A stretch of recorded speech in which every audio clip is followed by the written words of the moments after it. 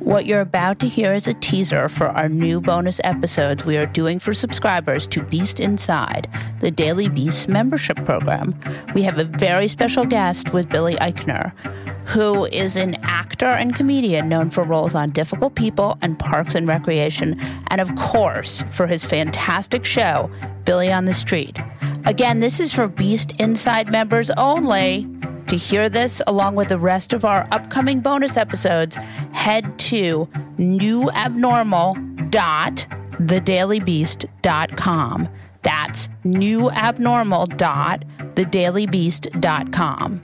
I'm a big fan. I love Difficult People, and I love Billy on the Street, and I love your comedy. And so you do interview people, and I was curious to know how that skill set just sort of serves you in... Yeah, what we were just talking about this before we started recording, but it does help me. It helps me in social situations on a date, especially a first date, which is really a job interview of sorts, because dating me would be a second occupation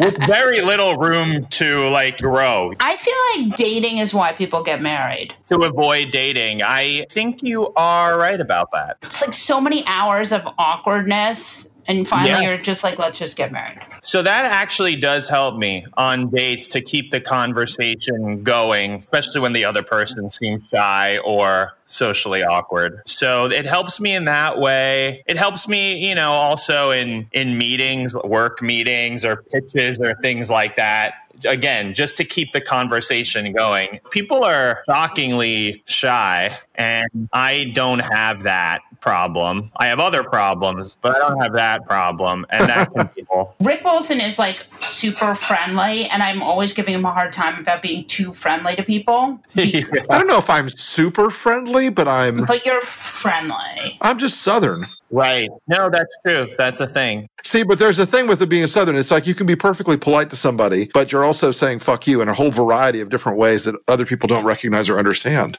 Right. It's very Southern.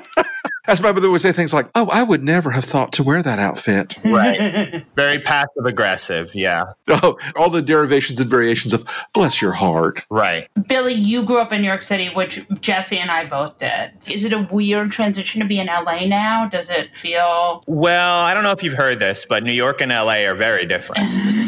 Tell me more. Get out.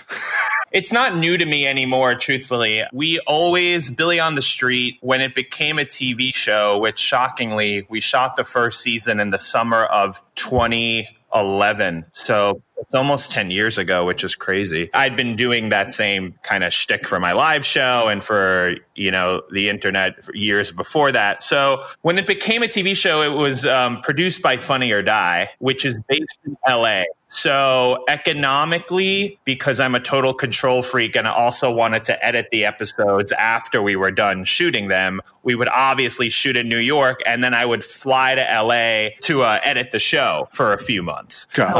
And I have editors that I love, that I work very closely with, but I was there 24/7. Not a bit of that show gets edited without me. So that was my first opportunity to come to LA, and then it just kind of snowballed, and I ended up spending half the year here, and I would fly back and forth. And now I've been here the past 2 years is the first time in my life I've never had a place in New York also. But, I don't know. If I wasn't in show business, would I live in LA? Probably not, but I don't mind it. Certainly all the cliched things. I grew up as a New Yorker. You are supposed to hate LA. You're conditioned to hate LA based on Annie Hall and any number of movies that you grow up watching. But I don't hate LA, and it makes sense. Look, this is where my industry is to a certain extent. So it has been helpful in that way. You did some cool stuff with the midterms. Can you talk about that? And why do you think more celebrities aren't politically active like you are? Fear. Well, I do think it's getting better. I think Trump pushed us to a place where even people who prior to this were very quiet and fearful of, a potentially more conservative fan base, people like Taylor Swift being the most obvious example. And she's really come out of her shell politically in ways that I really appreciate and admire, because that's hard when you're Taylor Swift. It's easy to sit back from a distance and say, like, why doesn't so and